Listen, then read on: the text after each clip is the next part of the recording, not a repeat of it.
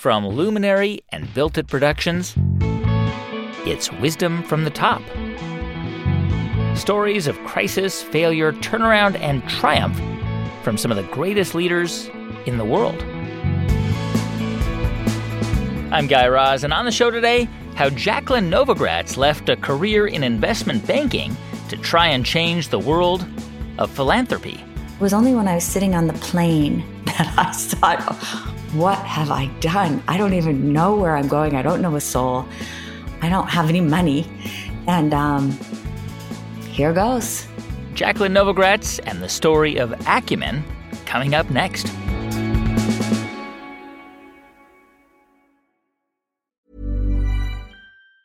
Even on a budget, quality is non-negotiable. That's why Quince is the place to score high-end essentials at 50 to 80% less than similar brands. Get your hands on buttery soft cashmere sweaters from just $60, Italian leather jackets, and so much more. And the best part about Quince, they exclusively partner with factories committed to safe, ethical, and responsible manufacturing. Elevate your style without the elevated price tag with Quince. Go to quince.com/upgrade for free shipping and 365-day returns. There's never been a faster or easier way to start your weight loss journey than with PlushCare. PlushCare accepts most insurance plans and gives you online access to board-certified physicians who can prescribe FDA-approved weight loss medications like Wegovy and Zepbound for those who qualify. Take charge of your health and speak with a board-certified physician about a weight loss plan that's right for you. Get started today at plushcare.com/weight loss. That's plushcare.com/weight loss. plushcare.com/weight loss. Generative AI is not a one-size-fits-all. If you're powering a customer chat experience, you need instant speed at low cost. If you're doing complex R&D or advanced analysis, you need frontier intelligence. The Claude 3 model family from Anthropic offers a model for every task and budget. Claude 3 Opus sets new industry benchmarks for intelligence. Sonnet strikes the perfect balance between speed and skill. And Haiku is the fastest and most cost-effective model on the market. Join the thousands of enterprises who trust Anthropic to power their AI solutions. Visit anthropic.com/Claude today. Many years ago, when Jacqueline Novogratz was working for an NGO in Kigali, Rwanda, she spotted a boy wearing a blue sweater. It was strange because the sweater seemed very familiar to her. And the more she looked, the more she realized that it was actually her sweater, a sweater she had donated to Goodwill a decade earlier. Jacqueline had a kind of epiphany moment where she realized the interconnectedness of the world and her own potential to make an impact in someone's life. Today, Jacqueline is the co-founder and CEO of Acumen. It's a nonprofit that raises money from donors who are actually called investors to finance social enterprises around the world. Acumen has delivered more than $100 million in loans, grants, and investments in things like medical clinics, solar energy projects, and businesses that help low-income people around the world. Jacqueline applies the principles and ideas she learned as a young investment banker, not to make a massive profit, but to help empower communities to grow and thrive. Jacqueline grew up in a pretty large household. She was one of 7 kids, the daughter of a military officer who served 3 tours of duty in Vietnam. And as a young girl, she was particularly inspired by the stories of women saints. Those were the only stories that we read that were essentially the narratives of women who directed their own lives. They were also the first examples for me of people who lived, and in some cases were willing to die for an idea. So I don't know if I thought of it in terms of, I want to change the rules of capitalism, but I definitely wanted to do good and to be of use from a very young age. What did your parents expect out of you? When you were a student and you eventually were ready to leave home and go to college, what did they expect you to do and to become? When you grow up as one of 7, particularly as the eldest, I think what you integrate into yourself is more that sense of responsibility for the tribe.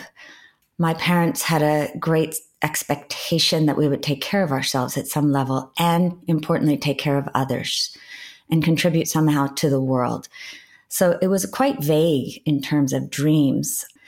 I was of that generation where parents didn't dictate where you would go to school or even how you would get into school, but rather independence. When I got into university, I actually wanted to be an English major.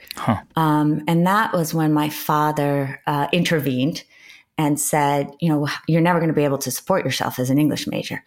Maybe you should be an economics major, which I was not at all interested in.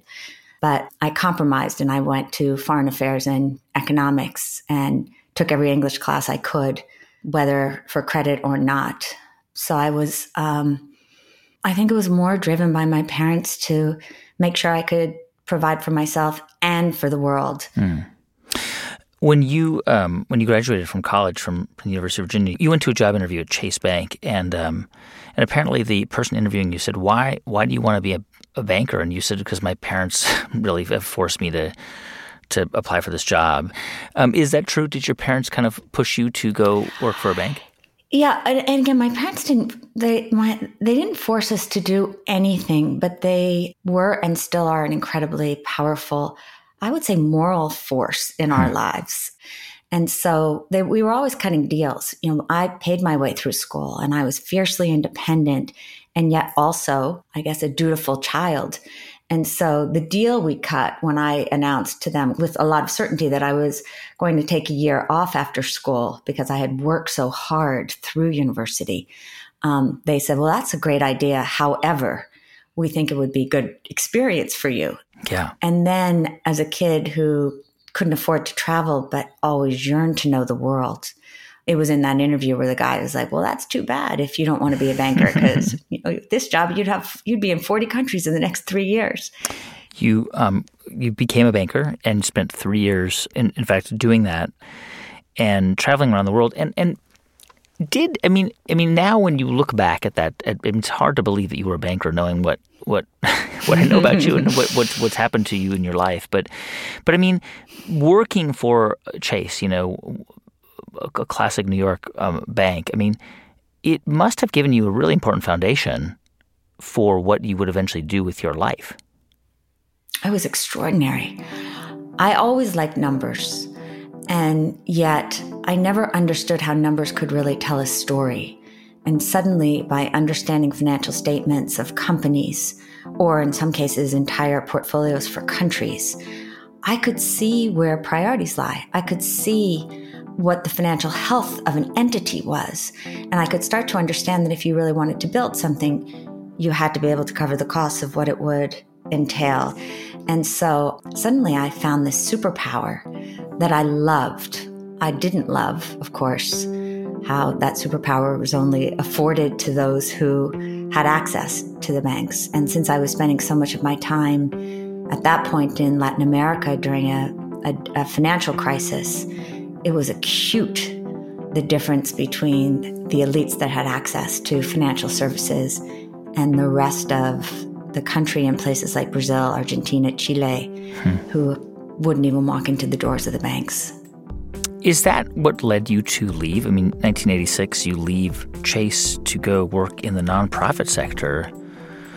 Basically, you're a really young woman at this point. You're probably 25, and you're probably making really great money at Chase. But what was the thing that just got you to say, "You know what? I'm done with this. I don't want to do this"? Yeah, and my first impulse was not to leave the private sector. As I said, I really loved the culture and the life was extraordinary. Being in a different country every month for somebody that was 25 years old. I actually proposed to my boss that I create a program for low-income people within the bank. And it was in a conversation with him at that moment when it was very clear to me that if I stayed, I was never going to explore this other set of possibilities. And then it got compounded, Guy, when the COO of the whole bank kind of plucked me out and said, "We have this real career for you here at Chase." And suddenly the stakes got very, very high because I knew then if I took this job with him, I probably would never leave. Yeah. And so I had to go. A lot of people at that phase in life would not do that, or they might not know to do that. I've always felt, and I actually feel that all of us have inside of us a bull and a dove. My bull and my dove just tend to be more prominent inside of me. And so there was such a deep desire to know the world and to be an adventurer. And so I didn't think twice. I was quite cavalier, in fact, when I took the elevator up to the 60th floor to announce to the COO of Chase that I was going to move to Africa. And he was like, "Are you kidding me? Do you understand what you're giving up?" And even then I didn't fully understand it. It was only when I was sitting on the plane listening to Joni Mitchell's Blue album that I thought, what have I done? I don't even know where I'm going. I don't know a soul. I don't have any money. And here goes. So you went. So I went. And your first assignment will turn out to be kind of a disaster, right? But a disaster that, in retrospect, maybe had to happen, right? And I guess you were working for a nonprofit organization. So when you got to the Ivory Coast, I guess you were really there to kind of help develop the local economy, right? To like start giving loans to small businesses there in partnership with the local bank. Is that like what was your official job? I was officially supposed to be an ambassador to help women set up these microfinance entities. Microfinance being tiny loans to low-income women so that they could start tiny businesses. And here I was, 25 years old, with 3 whole years of banking under my belt, thinking that I was going to save the world. And I had to confront very quickly and very painfully that most people don't want to be saved, particularly not by, young people who had no understanding of the culture, very little facility with the language, and hadn't even been properly introduced in a way that anybody fully understood why I was there. And so it was a deep dive into making every mistake that one could make in development. But it happened so quickly that it was almost a gift, as you say, in that way. How long did you stay in Côte d'Ivoire? Less than 6 months. I also didn't understand then all the other layers of power within an existing status quo. I think too often we idealize people or we victimize people.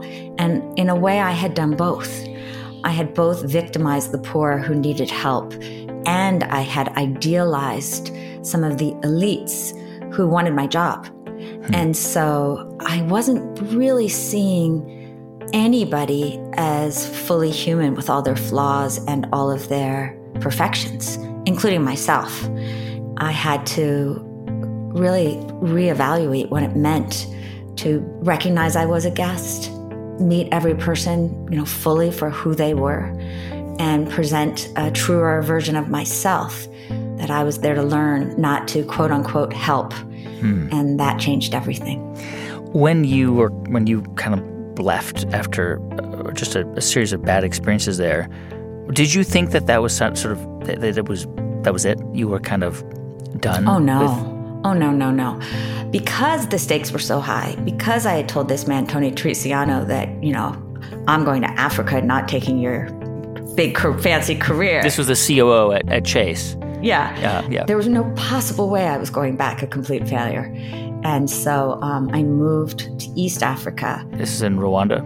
No, this is in Kenya. In Kenya, with another opportunity where I failed again. I had another big failure of, again, confronting what the status, we talk all the time, and young people talk all the time about rejecting the status quo. Yeah. But when we think of the status quo, we so often somehow think of these big, immovable systems rather than the everyday realities that are around us. Sometimes the status quo are our parents, our local religious leaders, our local civic leaders, very small institutions, big institutions. People don't like change. And so here I was in this little institution that was fledgling and in trouble. And I thought by naming the problem, we would clearly be much better able to solve it, but that was not appreciated. And that's when I moved to Rwanda. I met a woman who invited me in because women had, for the first time in history, now we're in 1986, gotten access to open a bank account for the first time in history without their husband's signature. So you get to Rwanda. This is an opportunity for women to be able to take out loans, which was in 1986, 87. This was revolutionary. Women until that point were not able to take out loans to start businesses. No, they were under Napoleonic Code until 1986. They were put in the same category as the mentally incapable. And it was also the time the country had elected its first 3 women parliamentarians, who were 3 of my co-founders. All run, owned, managed by Rwandan women. And together you built this microfinance institution. And what did initially was that model making microloans and sort of a timetable for repayments? Was that the initial model, or was it just a grant of money for women entrepreneurs? So we would make these $30 loans at very low interest to incredibly poor women. The average income at the time was about $112 a year. And yet I was undaunted by those low income levels. And it was really important to me that the women owned this, that it was theirs. And that included asking even poor women to contribute to the bank, which I look back now it was a radical move, but it was also crazy. And yet people did. They would bring just a few Rwandan francs and they would contribute to it. Were there women who were, who were accepting the loans and kind of, I don't know, they were getting loans from these, this microfinance bank that was backed by, big Western donors. Did any of them were any of them sort of puzzled about the repayment system? In other words, did any of them say, well, why would it matter? These big, Western countries or donors aren't going to care about a $500 loan or $200 loan. Yes, there were a number of our borrowers who assumed that we weren't individuals. And so ironically, while they might pay 10% per day to the local moneylender who they knew and had a personal relationship with, they would default on our 12% per year loan. And when I would be, crushed and feeling betrayed that we weren't being taken as seriously, the explanation, which came only after a couple of years of being there, was exactly what you say, Guy, that we don't know the money that's behind this, whereas we need the people in our community. And so I started to understand at a deeper level as well the kind of entanglement within community and the risk of both under-empathy and, frankly, over-empathy. And so when we could hold this tension between generosity and accountability, that's when we started to cook with gas and everybody started to understand the rules and feel really proud to be part of the organization. But we had to do a lot more capability building, both among our team and among the women in the markets, so that they could not only have access to financial services, but they could make use of the access, make use of the opportunity, and begin to thrive. And I think that's so often what we miss today when we look at poverty and we say, well, everyone has an opportunity, but that's not enough. We have to also build capability to make use of opportunity. Hiring for your small business? If you're not looking for professionals on LinkedIn, you're looking in the wrong place. That's like looking for your car keys in a fish tank. LinkedIn helps you hire professionals you can't find anywhere else, even those who aren't actively searching for a new job but might be open to the perfect role. In a given month, over 70% of LinkedIn users don't even visit other leading job sites. So start looking in the right place. With LinkedIn, you can hire professionals like a professional. Post your free job on linkedin.com/achieve today. There's never been a faster or easier way to start your weight loss journey than with PlushCare. PlushCare accepts most insurance plans and gives you online access to board-certified physicians who can prescribe FDA-approved weight loss medications like Wegovy and Zepbound for those who qualify. Take charge of your health and speak with a board-certified physician about a weight loss plan that's right for you. Get started today at plushcare.com/weight loss. That's plushcare.com/weight loss. PlushCare.com/weight loss. Wow. Nice. Yeah. What you're hearing are the sounds of people everywhere putting on Bombas socks, underwear, and T-shirts made from absurdly soft materials that feel like plush clouds. Yeah, that plush. And the best part? For every item you purchase, Bombas donates another to someone facing homelessness. Bombas. Big comfort for everyone. Go to bombas.com/ACAST and use code ACAST for 20% off your first purchase. That's bombas.com/ACAST. Code ACAST. Generative AI is not a one-size-fits-all. If you're powering a customer chat experience, you need instant speed at low cost. If you're doing complex R&D or advanced analysis, you need frontier intelligence. The Claude 3 model family from Anthropic offers a model for every task and budget. Claude 3 Opus sets new industry benchmarks for intelligence. Sonnet strikes the perfect balance between speed and skill. And Haiku is the fastest and most cost-effective model on the market. Join the thousands of enterprises who trust Anthropic to power their AI solutions. Visit anthropic.com/Claude today. When you went on to business school, you came back to the U.S. and went to business school, and presumably you went to business school thinking, okay, I am going to get an MBA, and I'm going to try to figure out how I can make a contribution in this way and not in a finance job or something like that. Yeah. It was very clear when I went to business school that I wanted to increase my own understanding of how business worked and the tools of management and finance, so that whether I was going to build a bank in the United States or continue to focus globally on how you could use the tools of business to empower poor people to make their own decisions, which is what I actually think is at the root of dignity. How did you begin to develop the idea for what you wanted Acumen to be?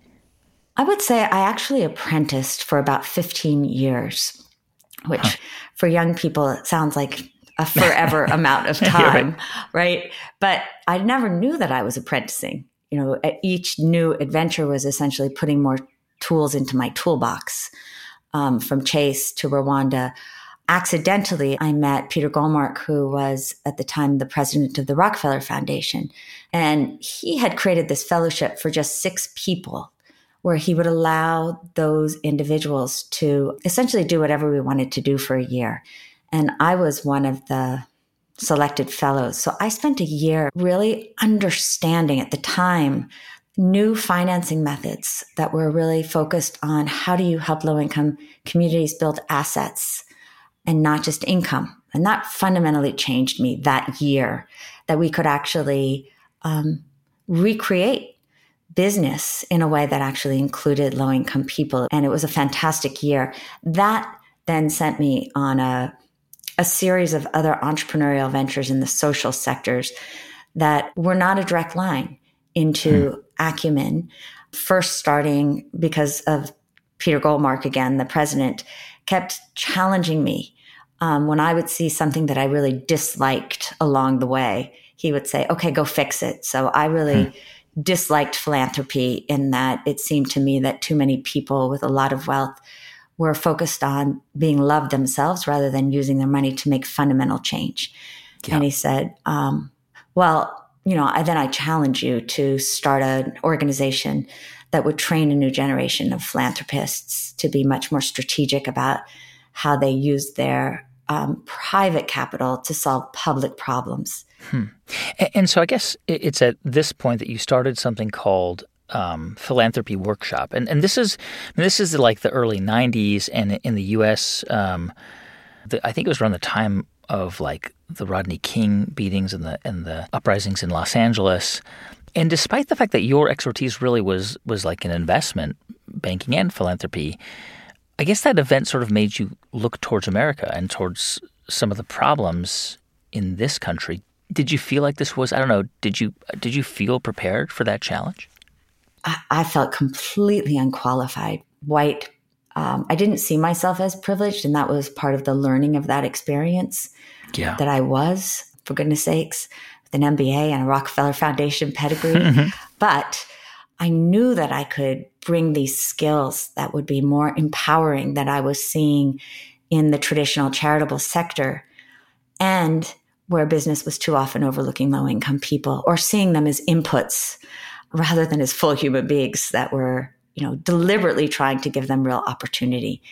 And so after that 15-year apprenticeship, I thought, what have I learned about how capital works and about what capital is even? That somehow along the way, the world divided it, this idea of money, into these almost arbitrary buckets that we have financial capital, and seemingly the only purpose, at least by the end of the 1990s, was to make more money. And then we have philanthropic capital, which was to, just give it away. And both seem to be suboptimal. And so if you were to start over and look at a spectrum of capital, money, how would you structure an investing approach that was very, very much focused on enabling poor people to solve their problems? What would that look like? That was the beginning for me. That was the big question I wanted to answer. And so it all came together with Acumen. You decided to make this a nonprofit rather than a for-profit. I mean, because, there were already social enterprises out there, and there are today. There are Ben & Jerry's and the Body Shops of the world. They were for-profits, but they had a social mission. But you decided from the beginning, right, to make Acumen a nonprofit. Was there any pressure, or did people say, look, it's not going to work that way? There has to be a market-based solution, and that's how you get people, incentivize people to work hard and to, so people can recoup their investments and so on and so forth. Were those conversations part of that early journey? Almost everybody thought I should set it up as a for-profit. I can't tell you how many people would patiently explain to me that I obviously didn't know how business operated. I raise my money here, I give it away there. And we were much more, I would say, radical when we started, in that Acumen was registered as a nonprofit, but we had the capability of making long-term equity investments, or, buying shares in companies, or making long-term loans or grants, but that we could be judicious in finding the right entrepreneurs that were trying to solve these big problems of healthcare, education. But to me, again, thinking about what is capital, we need the flexibility of a different kind of capital. We need to be able to take bets on those people crazy enough in the best way to try things, fail, try again. But if they do it and they find a way to build a self-sustaining mechanism, maybe we'll do a better job at solving problems and using that philanthropy in a way that actually changes things rather than just makes us feel good. The loans, Jacqueline, that you give out, that Acumen gives out, they aren't insignificant, right? I mean, the whole point is that this isn't like traditional charity. I mean, you're really managing investments in businesses and companies that provide services to low-income people. And I mean, we're talking about investments of like $500,000, or is that kind of the average loan or rather investment? Yeah, the average is probably we probably invest between $250,000 to $1 million. So these are companies that have, for the most part, have proven something. And they're all focused on education, healthcare, agriculture, or clean energy. Those are your sort of the buckets that you focus on. Yeah. Jacqueline, as you have, it's been 20 years, you've invested $120 plus million in countries around the world, Africa and Latin America and Southeast Asia and the U.S. And the story of Acumen has been such a success. But I'm wondering, over the past 20 years, clearly you have also seen the impact of capitalism and shareholder profit at all costs on in many of these countries. And clearly it has had an influence on your thinking, because you have written a book calling for a moral revolution. First of all, why do you think we need to have a moral revolution right now? I wrote the book before COVID, but COVID in and of itself exposed the gaping wounds of what unbridled capitalism and technology, frankly, that these two forces also have within them the potential to destroy us. They've left us so unequal. They've left us with broken healthcare systems, broken food systems, broken criminal justice systems. All these systems are entangled. And so every one of our institutions needs a moral rejuvenation that moves from being driven by a success based on money, power, and fame. And certainly profit is at the center of all three of those, to one that dares to put our shared humanity and the sustainability of the earth at the center. And so it's not a moral revolution of righteousness, my right over your right, nor is it, a set of rules prescribed from above, but it's a moral revolution that dares to flip the system, if you will, and insists on a definition of success that looks at how the poor and the vulnerable are treated, not just creates a world where the wealthy can thrive. It's sort of the book kind of reads as almost like a leadership guide for people to think about how to operate any kind of business, really. And I want to kind of touch on some of the ideas that you talk about in the book. One of them is you call for people to cultivate a moral imagination. So what do you mean by that? Moral imagination starts by putting ourselves in other people's experiences, even if we know we can't fully feel them. We have the courage to see those people, that person inside ourselves and us in them as equals, which means, as I inferred before, neither idealizing nor victimizing them. Moral imagination also then I see as a muscle. It's very active. It requires immersing in the lives of others, getting close, understanding problems, including structures that get in their way, but being honest as well about where people might get in their own way, and then acting. And so it's almost a 4-part process. But the basis of that moral imagination is to build from the perspective of others and not just ourselves. Do you think, Jacqueline, this is sort of a weird moment, right? Because we're in the middle of this pandemic, and which has brought obviously a health crisis and an economic crisis, and there's also a social justice reawakening in the United States that has really kind of revealed a 400-year-old crisis, certainly in the United States and in many Western countries, when it comes to social justice and inequality. And it seems to me that so many of these conversations is around capitalism and around where capitalism is today. This is sort of the model that we've all kind of settled on. And for decades, we've heard that the capitalist system is the greatest generator of wealth. It lifts people out of poverty. And of course, a lot of it's true. But it's a problematic model, too. And I wonder if you have started to think about capitalism as a model that probably needs to be fully reimagined. I think that the risk of deciding that there's no place for capitalism whatsoever is that we throw out the good as well as the bad. And that another one of the principles in the books is holding opposing truths without rejecting either. And the answer to the conundrum of capitalism lies in holding this uncomfortable tension as well. I do think that there's a freedom and an innovation that comes from being able to have choice in our individual lives, but it can't come at the cost of the community. What would a capitalist system that is more humane and equitable look like? How would we start to think about creating that? It would require us to not only acknowledge, but quantify and build narrative around how our employees are treated, how the environment is treated. We would reduce the value of companies that are actually hurting the environment. We would increase the value of companies that were going out of their way to hire people from vulnerable communities, people who required additional training.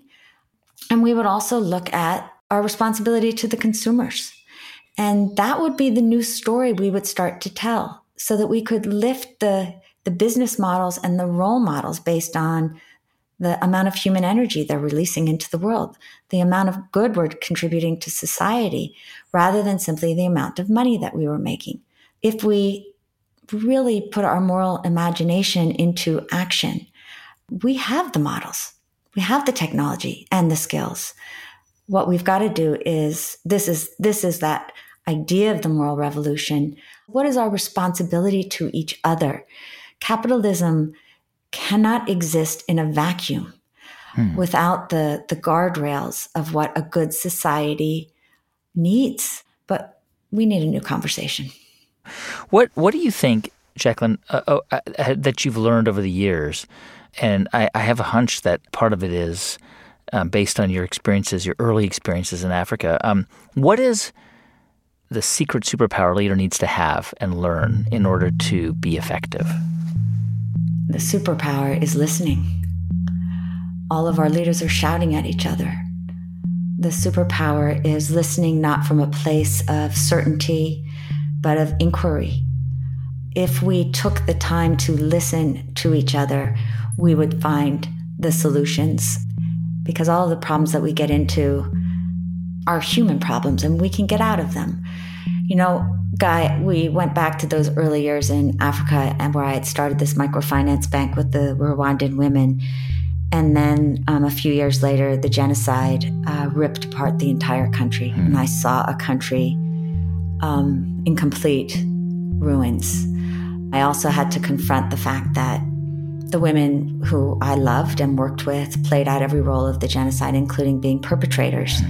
And so I went back to visit with those women.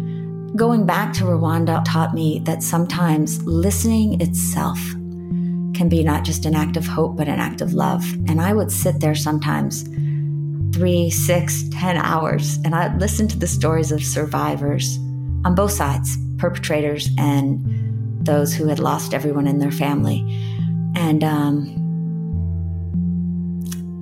I would see the impact on the people of just being listened to, but also the insights that I would gain. And so may this, in this time of Black Lives Matter and our crisis of social injustice and health calamity and economic dislocation, you know, would it be that all of us listen a lot harder, particularly given that we are making big decisions as a nation? It's in our darkest times that we can sometimes find our best selves. But then we really have to fight those urges to give in to the easier path of the blaming, the shaming, and get to work of reimagining and rebuilding. And I think that's been what's driven my life and where I've been so inspired to see a country in ruins rebuild itself. And so if they can do it, we can do it. It's listening. It's the single most important thing to start. It is. Yeah.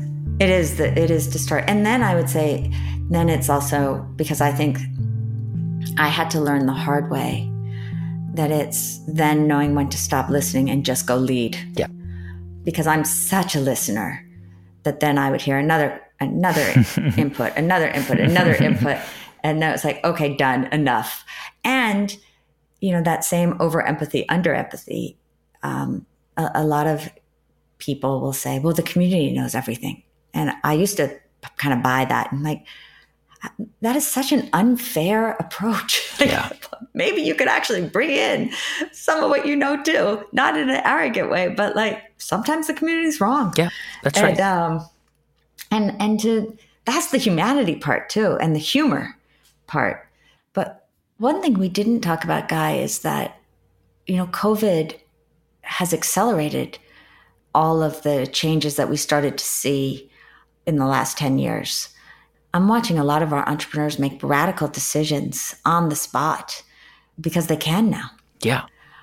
A number of our companies have gone from a tech platform to a partnership with government to ensure that everybody gets access to healthcare.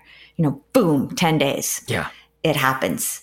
And so that, I feel, is also a harbinger of good news, because the future requires that Our corporations, our governments, our civil society, our private companies all need to change. And they all need to put purpose first and people first, as well as the planet. And that should drive our policy. That should drive the way that we construct our companies. That should drive the way we teach our students in business schools, so that we focus on character and not just on the content, which we've somehow satisfied ourselves was enough. And so I go back and forth in that way. I am not an apologist for unbridled capitalism. I've always thought it's a cruel system. And given that I've worked with communities that experience it at its cruelest, I could write a book just about that. Yeah. And yet I've also seen the power that comes when people do have access to markets in the best of ways as a form of freedom, Guy. And that matters. That's Jacqueline Novogratz. She's the founder and CEO of Acumen, as well as the author of the book Manifesto for a Moral Revolution: Practices to Build a Better World.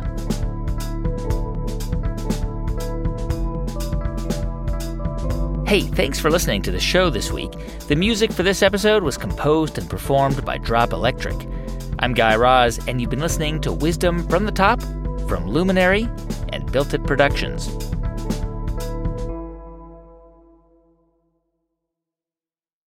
Generative AI is not a one-size-fits-all. If you're powering a customer chat experience, you need instant speed at low cost. If you're doing complex R&D or advanced analysis, you need frontier intelligence.